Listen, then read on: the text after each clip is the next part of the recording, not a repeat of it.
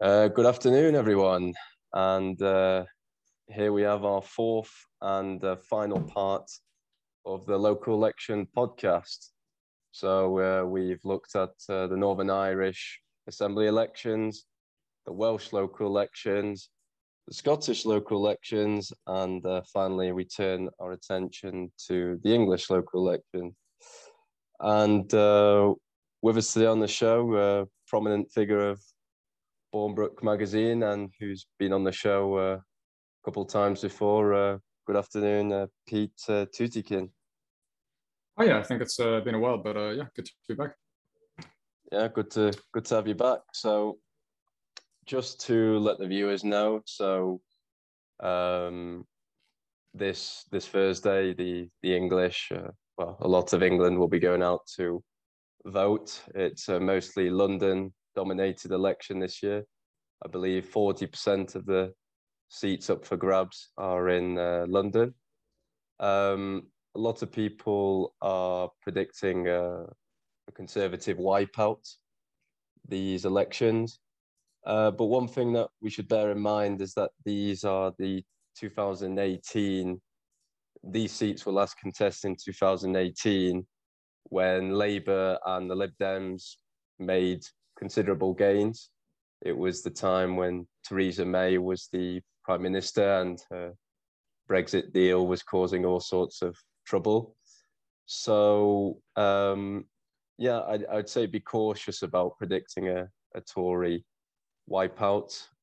In total, Labour are defending the most councils, 62, compared to the Tories, 46, the Lib Dems, 12, and 26, no overall control.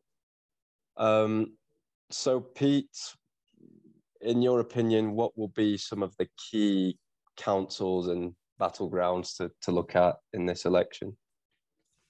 Sure. So, I mean, I guess if we just kind of set the scene here for what we're looking at, as you mentioned, these boundaries, well, not boundaries, these councils were last contested in 2018. I mean, there is some kind of weirdness because there's been like local by-elections and boundary changes and so on. But by and large, these kind of set of seats were last contested in 2018. I mean, the other difference is there's also elections going on in Scotland and Northern Ireland, which wasn't the case last time. But I mean, if we're looking specifically at England, I mean, that is by and large kind of the benchmark, if you will. I mean, what happened in 2018 was kind of curious because this was Labour under Corbyn essentially trying to build up upon the glorious defeat of 2017. By essentially doing two things, right? On the one hand, they wanted to make very significant gains in kind of the leafy, suburban, Romani, affluent, young liberal areas, where the kind of new Brexit era Conservative Party was set to do poorly in the future and was indeed doing quite poorly coming off 2017 and so on.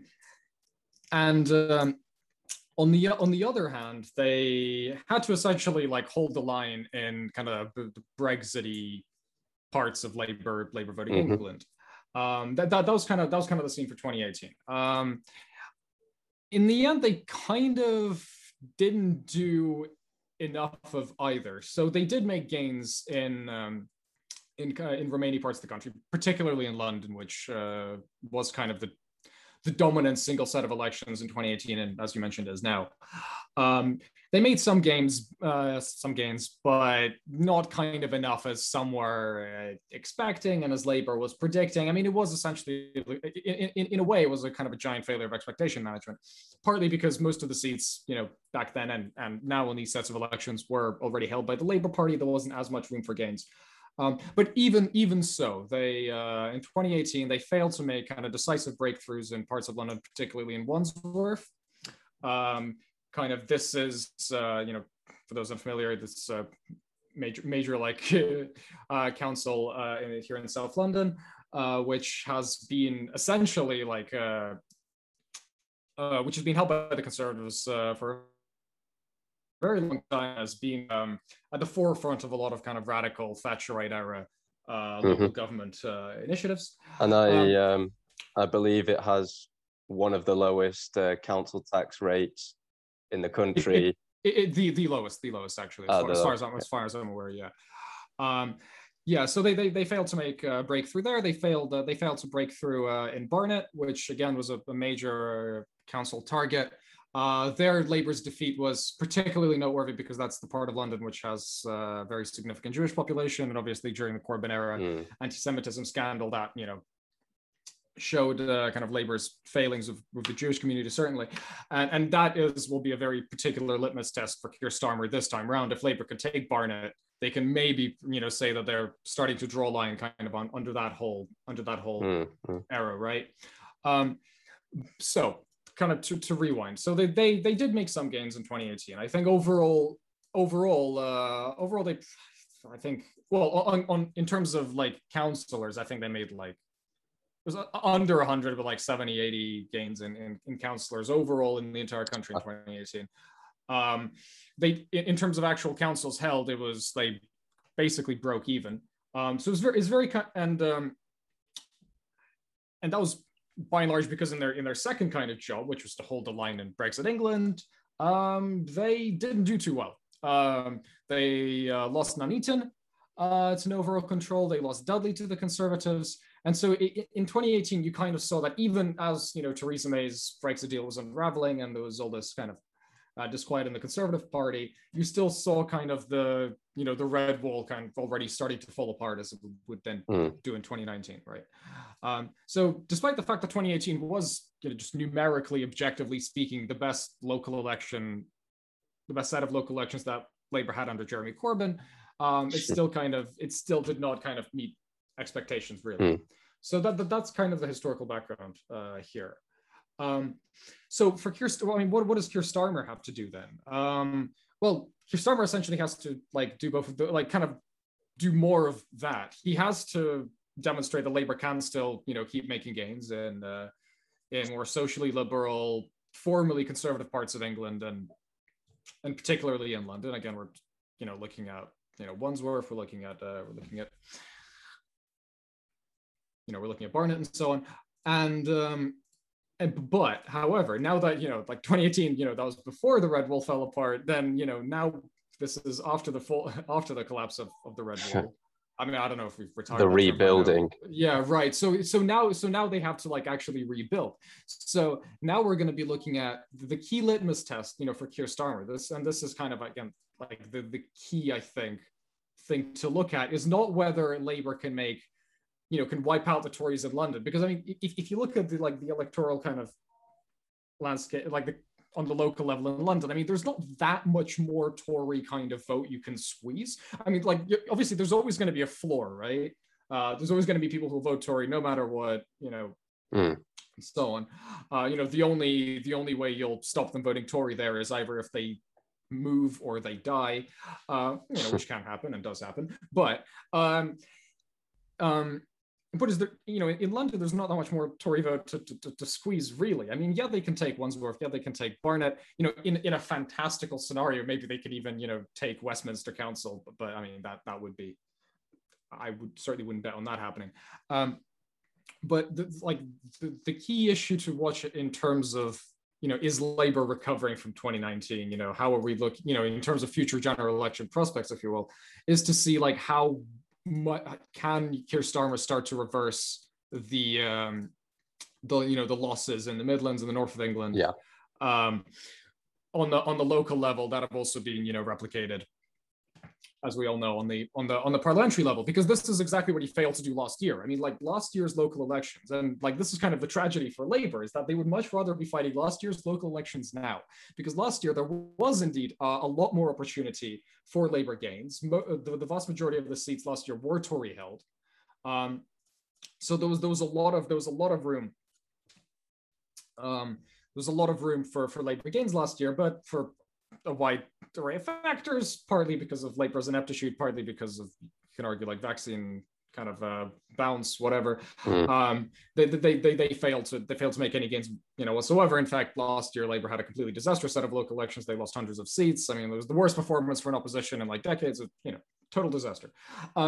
So it's kind of unfortunate that for Keir Starmer now has to start demonstrating that Labour's making a comeback now that they're 5-6 points up ahead and voting intention, but he must do so in a set of local elections where there's not like that much room really to do that much. But again, if we are looking at particular councils, particular battlegrounds, they have to start like reversing Tory gains of the past few years, particularly in places like Dudley, like Walsall, like Wolverhampton, Nuneaton, which also is kind of an eternal bellwether in the Midlands. I think there's also Peterborough, Rossendale, Bolton, Kirklees, Newcastle, just some of that I've noted down anyway, which used to be considered red wall seats. Anyway, something interesting. Amber Valley, I think, is another one, but I mean, you could pick any 5 of those, and I mean, I think you'd have a pretty good kind of benchmark for the kind of place where Labour like should be demonstrating, that they're winning again. Mm-hmm. Something which somebody pointed out as well is that so the national polls have had Labour in the lead for quite a bit now. On average, it's between 6 and 8 points, around that. But people are also pointing out that Labour is dominating in very highly populated, big urban cities, whereas the Tories continue to make gains in smaller towns.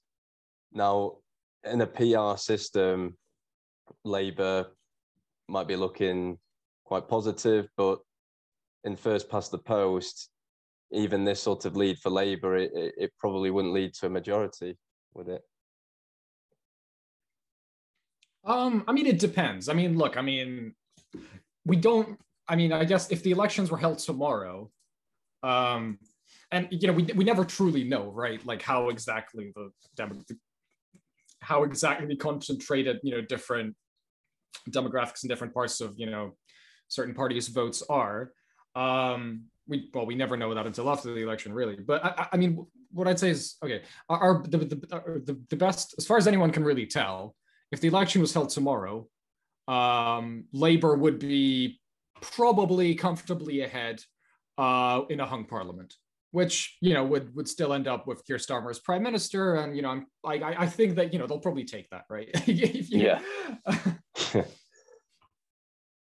And if Labour were to start taking places like Barnet, Wandsworth, you said these typically ardent Thatcherite council seats, possibly in the general election, would that be a sign of the continuation of this realignment in British politics, or do you think it would just be down to the current Johnson administration, we'll say, incompetence, and those seats would be likely to become Tory again, or do you think they would be there to stay Labour for quite some time?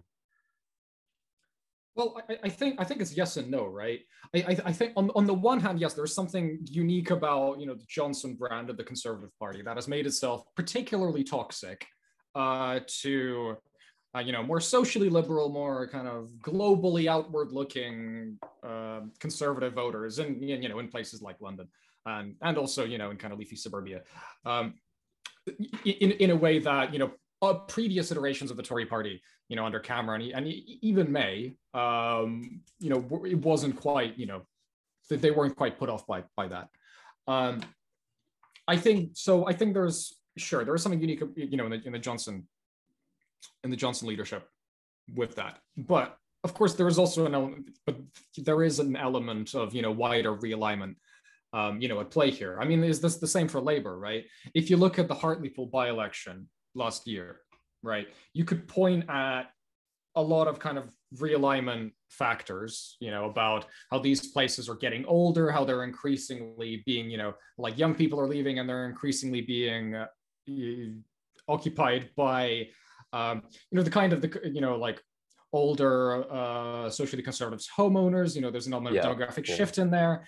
And so yeah, there is kind of an error. There is definitely like a realignment that is both in terms of, partly in terms of parties, shifting, on like social issues and and in terms of, I guess, general ideology, but is also a lot of it is just demographic shift of, people moving from place to place, and that impacting, the electoral geography. So if you look at somewhat like Hartlepool, yes, part of like the reason why Labour did so badly there can be explained by the realignment, but even realignment considered, right? Even realignment considered, that is a place that Labour should be winning if it hopes to, to win a majority at the next election, right? So I think, obviously, like it needs to be talked about. It needs to be considered as, if you're thinking about how these parties, are going to, plan, their messaging, how they plan on moving into the future. But at the same time, you can't obsess too much over it, right? Because if you're the Labour Party, like, yeah, it's kind of, these things like the realignment, to the extent that it exists, should definitely worry you. But it's not going away, and you have to make it work. And you're going to have to make it work, to win an election. Because, look, I mean, right now on the current seats, if you're the Labour Party, if you win every single seat in London, Birmingham, and Manchester, you're like, the Tories are still going to be in power. That's still not going to be enough that's certainly not going to be enough for a majority. So if Labour actually wants to have like a functional, like, to form a functional government, certainly, they are going to have to be winning, like places like Hartlepool and large chunks of the Red Wall, and on the current polling, and on the current and also like local polling that we've seen from some of these places, it looks like they are doing that at the moment. I mean, I don't know what the current situation is like right now, but at the height of Partygate, Boris Johnson was less popular in the Red Wall than in the country as a whole. Wow. So there is, yeah. So there is, there is definitely, like, while the realignment is a thing and it is real, and these demographic shifts and these ideological shifts and so on, they are having a long-term effect on the way politics and elections work in Britain. In the short to medium term, election to election to election, like, a lot of it is still decided by like these basic kind of by these like short-term shifts, by someone like just becoming really unpopular and like, or running the country to the ground. Like these, like the realignment, is not like, it's not like this fatalistic thing that will determine politics. It just means it's like changes the landscape to which parties like must fight in, but that landscape itself is is not fixed. It's still quite volatile. Yeah. And you speak of having to change the messaging and trying to adapt this realignment in order to get back into power. What are the main issues which are going into this election? What are most parties campaigning upon, and what are people most worried about? Sure. So I mean, I think, well, okay, first of all, these are local elections, and as is usually the case in local elections, a lot of like the issues that will actually decide how people vote are going to be pretty local. It's probably not worth talking about them that much, because we can't exactly talk about particular potholes in particular Midlands towns, but that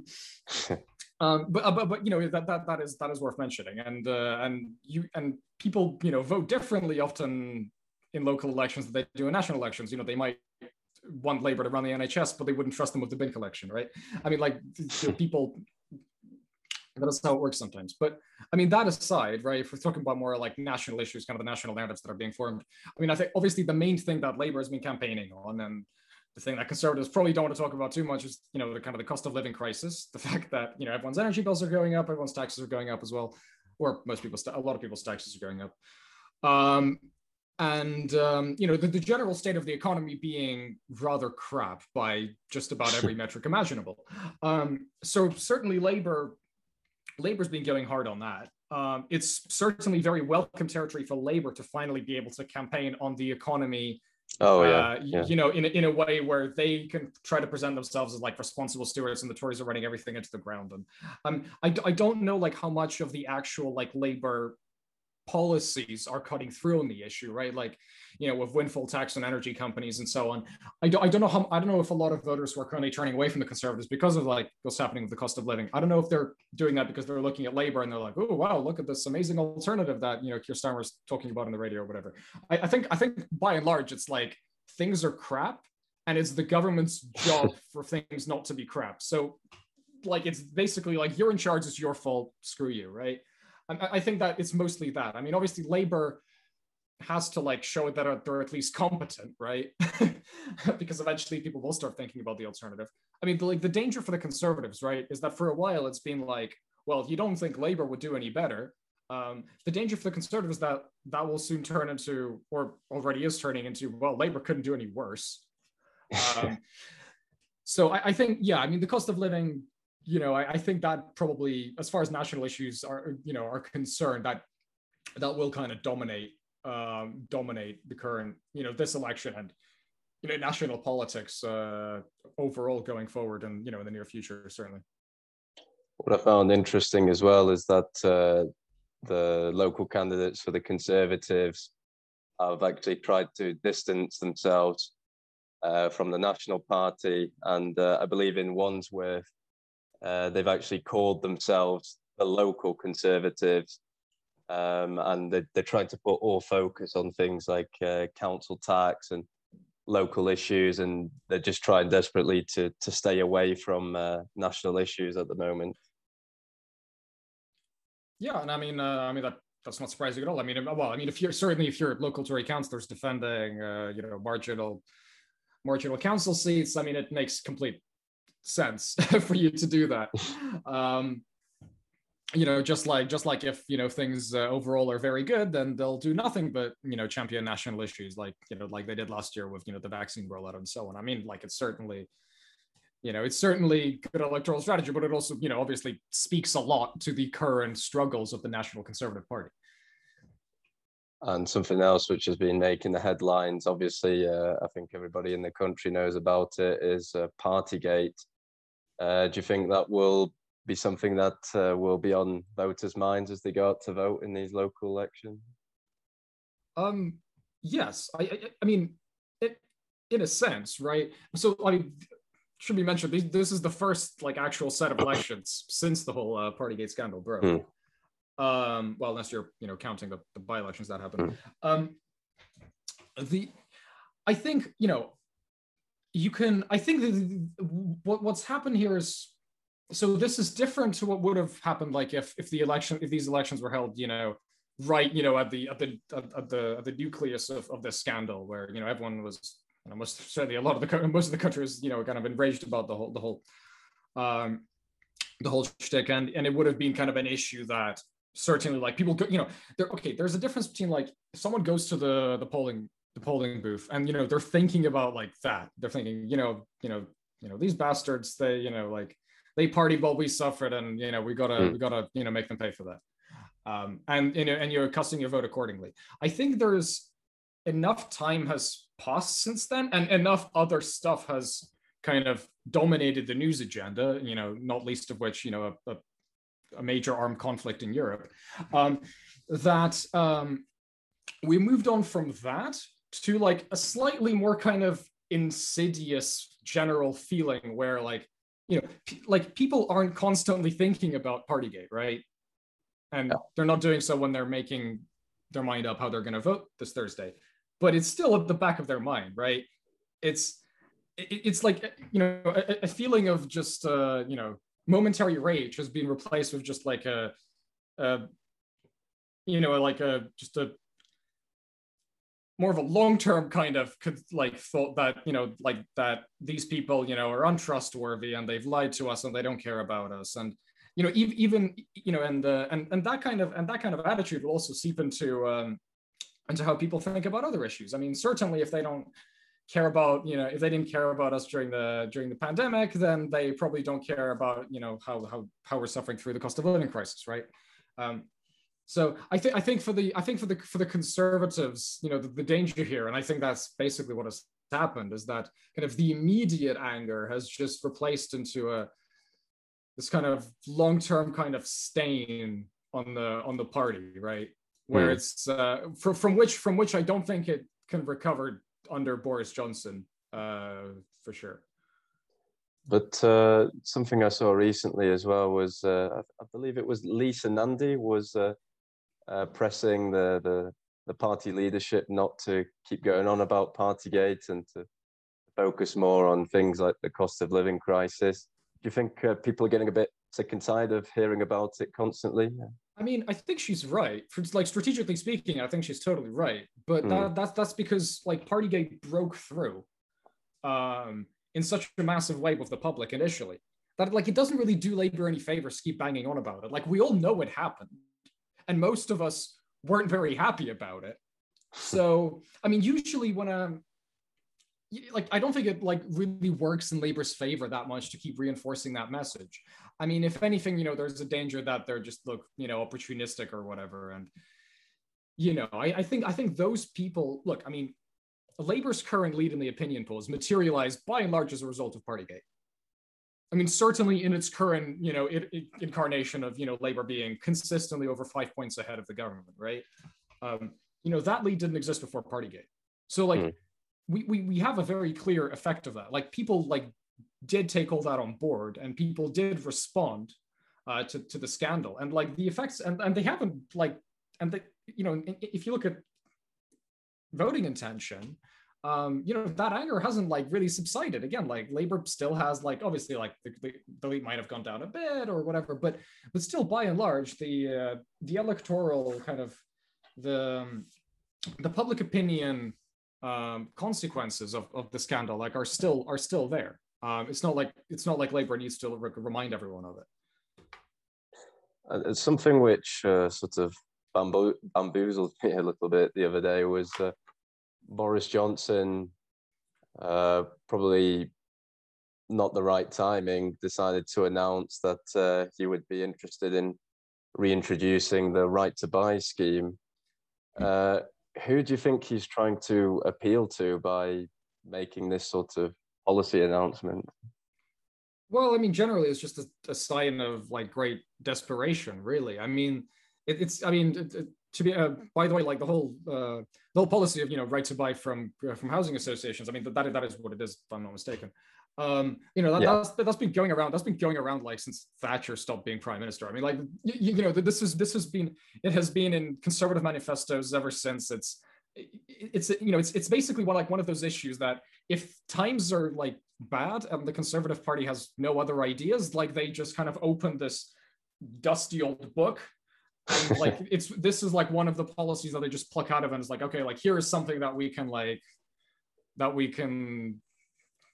try to, like, fix up the airways with for a bit, right? It's similar to, like, I think recently they're started going on about, like, building more grammar schools, which, again, it's like, I mean, it feels desperate. It certainly feels like they have no other ideas, because so I mean, who are they trying to target with it? Well, I guess, like, the same. Well, you know, like, younger people currently living in rented accommodation, and for whom, you know, like, for whom the housing crisis is most acute. But I don't. I mean, to be fair, I haven't, you know, looked too deeply into the specifics of the policy, but I don't think that's kind of going to be the silver bullet, which brings the young back to the Conservatives. Mm-hmm. And one final policy which has recently been enacted, which I'd quite like to touch upon, is the Conservatives' Rwanda immigration deal. So until Sunday, I think it was 11 days straight with 0 migrant crossings, but now they seem to have begun again. Yeah, what's your general thoughts on it, and do you think it's something that will appeal to voters, or yeah? I mean, I think it'll appeal to certain voters. The problem is, like, the voters that it will appeal to are pretty much voting Conservative anyway. I certainly don't think there's a large kind of marginal constituency in terms of, like, among the electorate that really, like, this will be a key sticking point for. I mean, it really kind of just like again, like it just kind of stinks of desperation from the Conservative Party, where like, okay, well, maybe where you're kind of just like throwing crap at the wall and trying to see what sticks, and inevitably as part of that package, like there will be something about how we're being tough on immigration again, and and trying to appeal to kind of the without moralizing kind of the more. Do you think this is a way of trying to push the debate back onto the cultural issues where the Conservatives tend to be stronger than Labour and move away from the more economic questions? Perhaps I think what the Conservatives are really hoping for with something like this is like even if like, I mean, I don't know what the current public opinion generally is on the specific issue of sending asylum seekers to Rwanda. I think the point more is like, well, as you say, it's like just to kind of shift the narrative to something where the Conservatives feel they're more comfortable with. Like they want Labour to like get very triggered and outraged and so on, and like to do nothing but talk about like this Rwanda proposal, where even if the particular policy maybe isn't the most popular, they get Labour to talk about, and they get Labour back to talk about immigration, and then they can point out how Labour is weak on the topic, and so on and so on and so on. I think the problem here is like, I think the reason why the whole like this whole Rwanda thing isn't gonna work that well for them is because like at the moment immigration is not actually like that much of a priority for most people. I mean, what if you put aside kind of your own like personal views and personal biases on the matter, what you think about like the issue morally, right? Like if you just objectively speaking, like people don't really care about immigration anywhere near to the same extent as they did like back in 2014, 2015. I think if this policy would have been maybe quite effective in 2014 as a way to like counter defections to UKIP, right? But guess what? UKIP isn't a thing anymore. Those that did vote for UKIP mostly are on the kind of the Conservatives Johnson bandwagon now already anyway. So I don't quite see the, I don't really like see the, I don't see this as like some kind of genius strategy, to be honest. And actually what Salvation have started the polling sites is very good. Now they break down each constituency's priority. Currently, I think the first one they posted, about 460 constituencies say the economy first. About 150 are saying coronavirus still, 17 Brexit, and then one on crime and one on energy. So as you said, there seems to be zero currently. We're putting immigration as its priority. So we'll have to see how that plans out. But something else which came up, which I found interesting, was that so the MP, Conservative MP Oliver Dowden, openly wrote a letter to Keir Starmer complaining of an unofficial electoral pact. So he writes that Labour this election is only presenting candidates in 61% of the Southwest seats compared to 97% in 2018, and only presenting 88% of candidate in Southeast seats compared to 99% in 2018, whilst the Lib Dems will be presenting candidates in 87 and 77% of seats respectively. And the favour seems to be returned in the Northeast, where the Lib Dems are running candidates in just 56% of seats, down from 78% in 2018. Is this the beginning of what we call the Progressive Alliance? And will this materialize into anything more major? I mean, maybe. I think the first thing to say about this is generally like the whole Conservative freak out about it is very funny. Yeah. I mean, like Oliver Dowden's whole like whole outrage, like it really kind of reeks of like, Mom, please stop, the other kids ganging up on me. Like it really has that kind of vibe. Like if you really want to, okay, I guess the point is that, well, first of all, we have the electoral system that we do. If you're in favor of this electoral system, then you also must be if not in favor, but at least accept the fact that people will try to make it work as effectively as possible for them. I mean, that only makes sense. I mean, Labour and the Liberal Democrats are fully within their right to form whatever arrangement they desire. I mean, I don't know how successful, how effective these tactics really will be. I mean, I think on the local level, it is probably going to be even more effective than it would be on a parliamentary level. But generally speaking, it's far from a silver bullet. When progressives and supporters of progressive parties, by which I generally mean Labour, Greens, and the Lib Dems, when they start going on about the necessity of a progressive alliance, I think it's mostly just shows their desperation. I think if things were going well for all of those parties, then they wouldn't need to go on about that.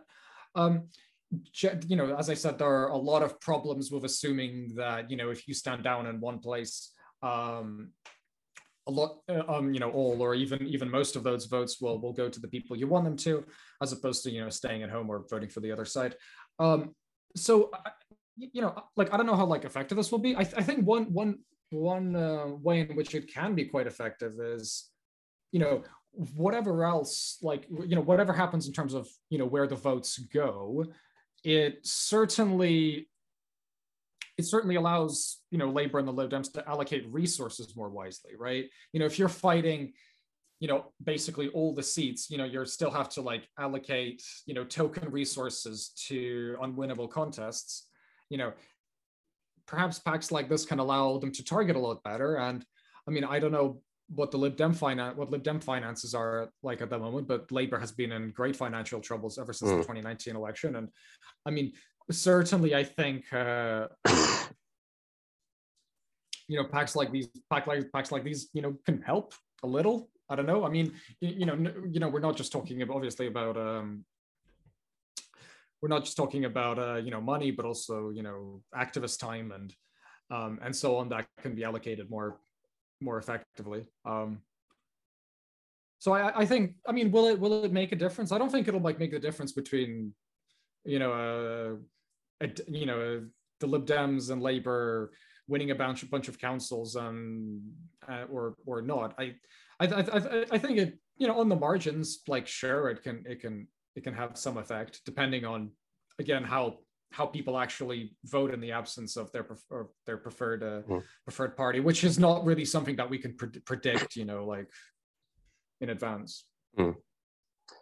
And moving on, so Boris Johnson, he's already received a fine from the police.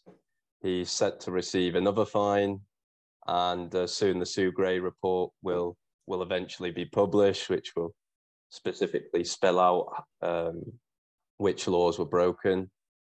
And he could be in for potential big loss of seats in this election. So how long does he have left to survive? Will he make it through his term, do you think? So, I mean, I don't think I can really make a full prediction.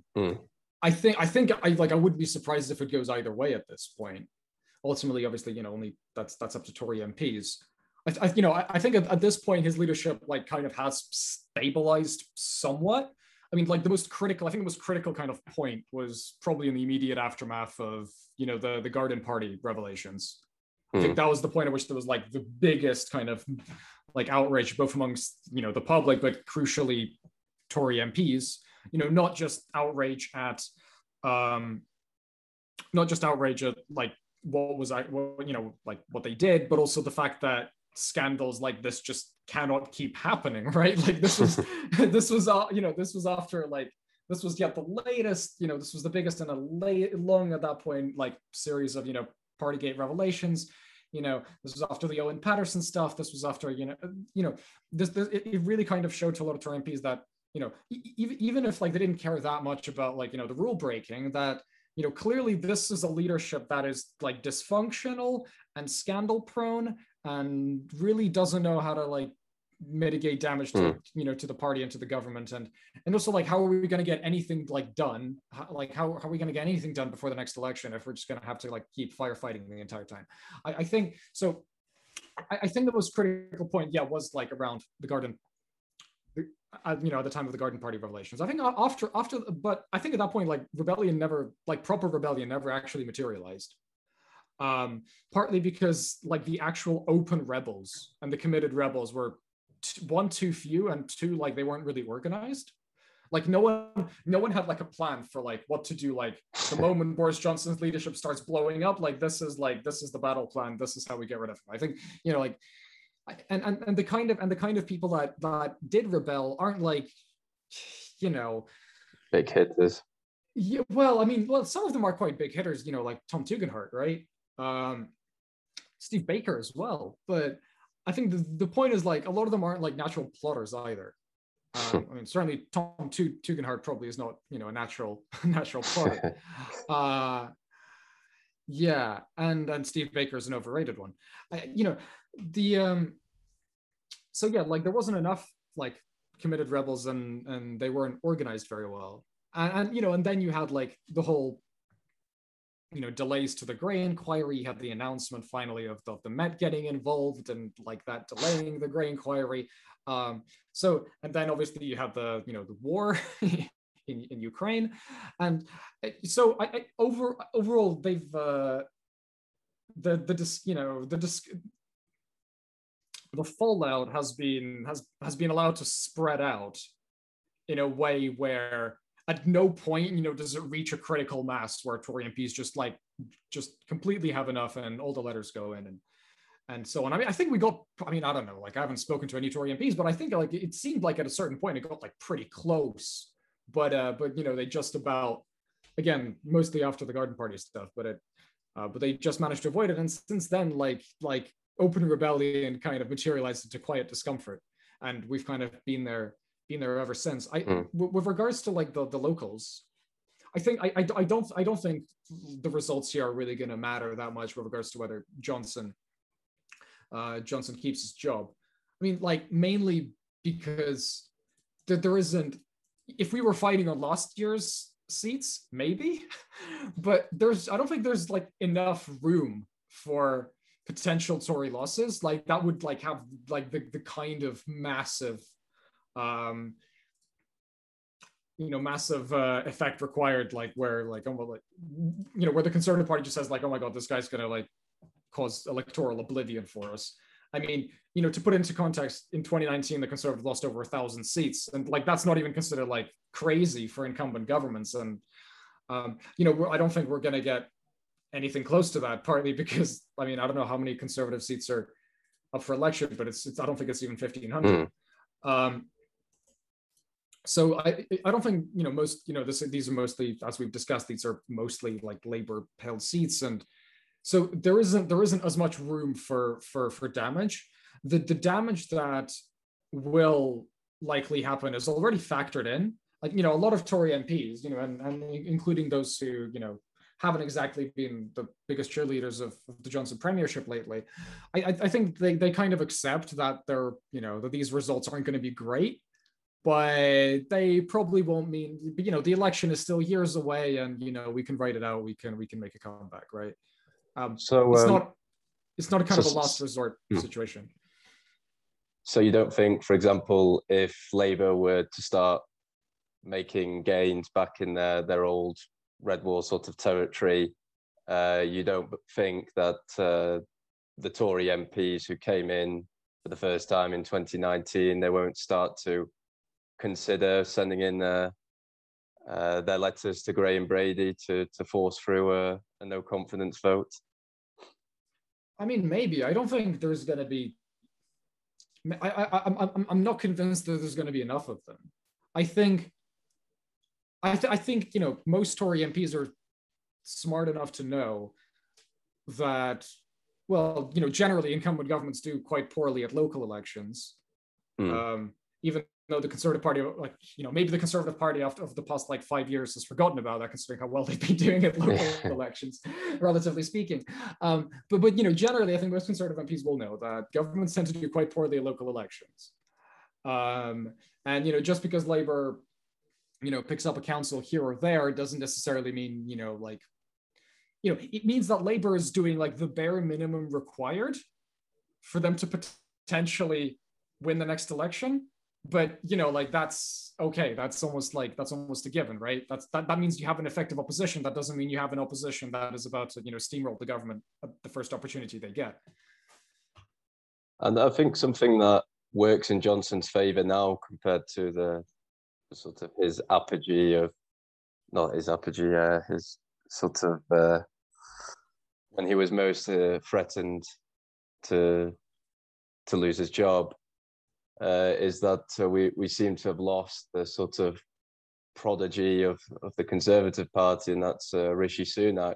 At the time, he was sort of seen as the natural replacement of Boris Johnson, and now after these tax affair scandals, he seems to have, the light seems to be moving away from him. And looking at the bookies' favourites now, we've got Jeremy Hunt, who's been dug out his grave and brought back to life. I just don't see a big sort of alternative replacement to Boris Johnson at the moment. Yeah, I mean that's very true. I mean, certainly if you, well, I don't know if necessarily like you have to have a leadership candidate kind of lined up in order for a challenge to Johnson to materialize. But yeah, I think it certainly would help, and currently that's no longer the case, right? I mean, if you said at the start of the, right after the new year, if you said, who's going to be the next Tory leader, most people would have said, okay, well, if I had to decide, probably Rishi Sunak, and the bookies certainly reflected that. Like now it's like no one really knows. I mean, yeah, like people are now talking about Jeremy Hunt again, the most boring man in politics, comes back to for another go at it. I mean, I don't know. I think probably the Tory party has shifted a bit too far for someone like him to come and seize the reins. But you never know. I think. I mean, for Sunak, I don't think it was necessarily even the tax kind of revelations. His wife's taxes. I think by and large, we finally have got to a point where the economy is unobjectively, the economy is like the economy is very unquestionably there we go. The economy is unquestionably in a very bad spot, and like the chancellor, who is at the end of the day responsible for the economy, doesn't really have anything to deflect over. Certainly, the economy wasn't great during COVID, but then they could, then they brought out, all of the aid packages and, and furlough and so on. And indeed, the reason why Sunak was popular in the first place was because of the furlough scheme, and how the government responded over the pandemic, right? So now all of that has kind of like subsided, and we have like a very bad economy, and the chancellor has nothing to show for it. So obviously, like it's no surprise that the chancellor's ratings have fallen through the floor. But yeah, I mean, like I don't know how much of a serious contender he was for the premiership in the first place. I mean, he certainly doesn't strike me as a master kind of schemer. Although I think he did choose to abstain on the Plan B voting, which a lot of people were saying that sort of suggests he's lining himself up for a leadership bid. Yeah, I think the problem, like for a while, I mean, and you saw that like in the early kind of days of Partygate as well, where he was trying to kind of distance himself from Johnson. I think he had kind of like, I don't know. I think Sunak had it like in the back of his head that, right, like, well, I am a potential, I could be prime minister. So I should, I guess I should like do things that I would do if I was going to like survive this whole thing and potentially replace the top man. but but but those were all like kind of very like surface level like things, right? Like distancing himself from Johnson, like when Johnson totally imploded, and so on. But I don't think there's really any evidence that he has thought that deeply about a potential leadership challenge, that he's put together any kind of infrastructure for it. I think by and large he's just someone who's generally trying to keep his options open. But I don't see him as like the kind of person for. Frankly, I don't think he wants the job that much. I mean, like that's the other thing. I think he maybe occasionally likes the sound of it, but like he doesn't strike me as someone with kind of the killer instinct, right? So could you throw us maybe one or two names who you think could potentially replace Johnson? I don't know. I mean, like, so you have people kind of from the more moderate wing of the party, right? Like you have the Jeremy Hunt, you have Tom Tugendhat. I don't think those. I mean, the problem with them is that again, like the composition of the Conservative Party has shifted so drastically since kind of the beginning of the May premiership that I don't think there's enough of like a parliamentary constituency for these people to actually get past the initial few rounds of voting, right, among Tory MPs. Even if Tory party members would be willing to give them a chance, which again, like, is a very big if. So I think the more moderate wing, I mean, it would make sense, like historically, often, when you have a very spectacular downfall from a particular wing of the party, you have kind of like a swing over to the other side, right? I mean, partly that's what we saw with Labour and Keir Starmer. Yeah. And has happened before, with the Conservative Party, where we went from Michael Howard to David Cameron, for instance. Like people forget, the person who was supposed to replace, by a lot of predictions, the person who was supposed to replace Michael Howard was David Davis, but we got the more moderate Cameron. I mean, that, like, because that was like the big kind of swing over to like, okay, maybe like we have to like try something completely different now. But again, I'm not sure like there's enough of a constituency among the Conservative Party for those kind of people and that kind of leadership. I mean, so you're kind of left with people who are like, well, either the Johnson loyalists or kind of like the adjacent people who didn't really do anything to stir the boat, right? I mean, I think Sajid Javid will definitely give it another crack, right? Mm-hmm. I think, Liz Truss, I don't know, like, I hope not. I mean, I she's probably like too gaffe prone, and I don't think Tory MPs will probably. I mean, I don't know. You never know, but I mean, I just can't see her getting anywhere close. I mean, Dominic Raab, I don't know. Like, it's hard to name a single person who really kind of stands out as not even like stands out as a good leader, but just like as someone who like can actually like make it happen, right? No, I agree. I really struggling to pick out names, really. I have some personal favorites of mine, but everyone I sort of think about is wouldn't likely to win a leadership contest. I mean, to be clear, I'm not a conservative, so like I don't know like if I don't know what the I try to look at this kind of objectively from like an outsider's viewpoint, but I mean, I don't know, like if I was maybe if I was a diehard Tory, I'd have a different view. I'd have a different view. I'd have a different perspective, obviously. But I mean, certainly, like from the outside looking in, I mean, like just strategically, I don't really see any obvious contenders. I don't think anyone else really does. And from one polarizing figure to another, so a few days ago we celebrated 25 years of Charles Anthony Blair becoming the Prime Minister of the United Kingdom. I just wanted to take this Peter Hitchens quote, which made me laugh a lot. It was a fringe event in the Conservative Party conference, and he said that Boris Johnson and his candidate were promoting the exact same Blairite agenda orchestrated by Alistair Campbell and Peter Mandelston, but he said the only distinction was that whilst Mandelston and Campbell understood what they were doing, Johnson et al. Were too thick or ill-educated to understand that they were doing it themselves. Peter, do you think the UK has shifted from Blairism, or do you think we are still, yeah, we're still cool Britannia, as they used to call it? I mean, I don't know. I mean, I certainly wouldn't like base my analysis on Peter Hitchens. I think for Peter Hitchens, anything to the left of Thomas Cromwell probably is a Blairite conspiracy. I don't know. I mean, I guess it depends like what you actually consider Blairism to be. I mean, I don't know. Like, well, I don't know what you would define it as.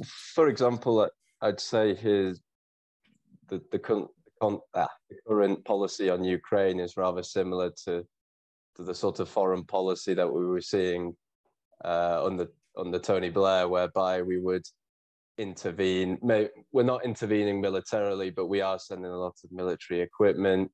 We are intervening in order to sort of, in what we view as a sort of moral obligation against an aggressive power. For me, that was quite a Blairite foreign policy, what we're doing in Ukraine right now. I mean, I don't think that's a Blairite foreign policy. I think that's just like a general historic British foreign policy. I mean, I don't think there was any point like in the past 200 years when any British government would have seen a competitive, major power in Europe try to massively like expand its military and its military influence and its own borders, and at the expense also of Western and British influence, and for the British government to do absolutely nothing. I don't think there's anything like specifically Blairite about that. I think literally any British government certainly of the post-war period would have done exactly the same. I mean, no. I mean, I don't know about I think certainly if you want to think about Blairism and foreign policy, I think the main kind of fixture of, I mean, if you ignore like Iraq, which I don't think there's that much, well, like the UK is not currently fighting any wars of aggression, so I don't think there's any major counterpart for that. But I think, generally speaking, like the key part of Blairite foreign policy that certainly we've definitely moved away from is our attitude to Europe. I think I think like pro-Europeanism has been a very, very distinctive feature of Blairism and of New Labour. I mean, certainly in that essence, we've moved quite far, and I think, certainly it's about as far from Blair's idea of British foreign policy that we could have come from in 25 years. I mean, generally speaking, right? I mean, I think, if you try to define Blairism as like, it's very hard to define it as a coherent political ideology. I mean, aside from like very vague kind of conceptions of kind of, third way, centrist economics and social liberalism. I think like the analysis I personally have of Blairism is that it was less a coherent, outward facing ideology as it was an inward facing kind of internal argument within the Labour Party about what it takes to win power. Because I mean, if you really think about what Blairism like really was, practically speaking, it was the modernization project in the Labour Party. I mean, it was the idea that, we have to moderate somewhat, we have to modernize, we have to, change our approach to, on certain issues if we ever want to win back power. And it was very successful at that for quite a while, up until the very moment that New Labour stopped winning elections, at which point the entire thing completely fell apart. Because if Blairism was just an internal narrative about winning power, then if it can no longer win power, I mean, like, what are you doing? So I think in that sense, like, Blairism has certainly fallen. Well, some would argue that with Keir Starmer, we're seeing something resembling a revival, but I think that's kind of I think certainly at this point that might be too much of a stretch. Just one last point, though, is that quite often you see a lot of Conservative MPs who are often complaining about Blairite policies, but they've been in power for 11 years now, and they don't seem to have reversed anything really of what Blair did, apart from the European question, of course. So, for example, devolution has continued, and even there's been more devolved powers given. For example, the minimum wage, the Tories have continued to increase that. It seems that they continue just to add and construct to the Blairite project in the first place. I mean, devolution is an interesting point. I think. I mean, you could certainly make a convincing argument there in certain regards. I mean, certainly a lot of proponents of devolution would argue that the Conservatives, while the Conservatives haven't done too much to kind of drive back on Blair, new Labour era devolution, they certainly also haven't added that much to it. I mean, certainly local government in England continues to be dramatically underpowered compared to like a lot of our European counterparts. I mean, with regards to things like the minimum wage, I mean, I don't know, like, what do you want them to do, really? I mean, it's not like we're in a bubble where, it's not like a minimum wage and a rising minimum wage isn't like the basic benchmark across Europe and most of the developed world, In that sense, it's not even like really Blairite. It's just kind of how we like generally do things these days. Mm-hmm. So let's finish with some predictions then. What sort of council swing are you expecting in favour of Labour or the Conservatives? Well, if there's any swing in favor of the Conservatives, Keir Starmer should probably resign. I mean, but I don't know. I mean, I think it's hard to make predictions again when you kind of have such an uneven battleground, right? Where like most seats are already held by Labour, so there isn't that much to squeeze. I think if the Conservatives keep their losses under 100 seats, like they would have done very well. Mm. I mean, anything more than that, and Labour would have had a pretty good time, and the Conservatives would have had a pretty bad time. Again, the Conservatives aren't likely to have a cataclysmic time, just because they don't really have that much to lose.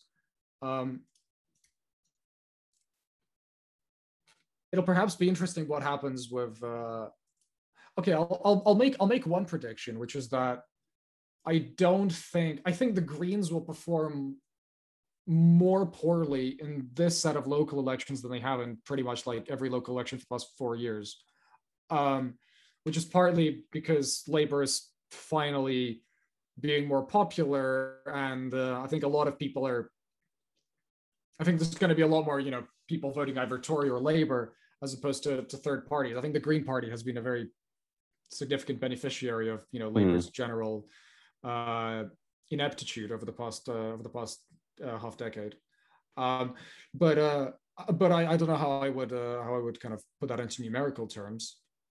Certainly, it would be surprising if the Lib Dems didn't make some meaningful gains. I mean, like, they are a party that prides itself on their strength in local government, and they put a lot into these campaigns. Certainly, you'd be looking at if the Lib Dems managed to take over in places like Gosport, Woking. But what actually will happen? Like, I'm not sure. And is there any specific councils which you think Labour should be winning off the Conservatives? So Nuneaton, like, they should be 100% winning. If they don't win that, they're in serious trouble. I mean, that's how I'll phrase it. I mean, Dudley is another one. But I think we've already kind of talked about like the major bellwethers, if you will. Okay then. So we've come to the end. So thanks very much, Pete, for coming on. It's been great chatting to you as always. Yeah, thanks for having me on again. And maybe we'll have another chat at some point, maybe after the local elections. We'll see.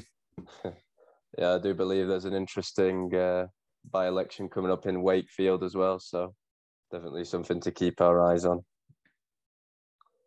And thanks everyone as well for tuning in. So this is the last political tipster for at least a month, I think, where we'll be looking at the, I think we'll have the Wakefield by-election coming up, and then we'll also have the French legislative elections as well to see if Emmanuel Macron will have a majority during his presidency. So thanks everyone, and we'll see you soon.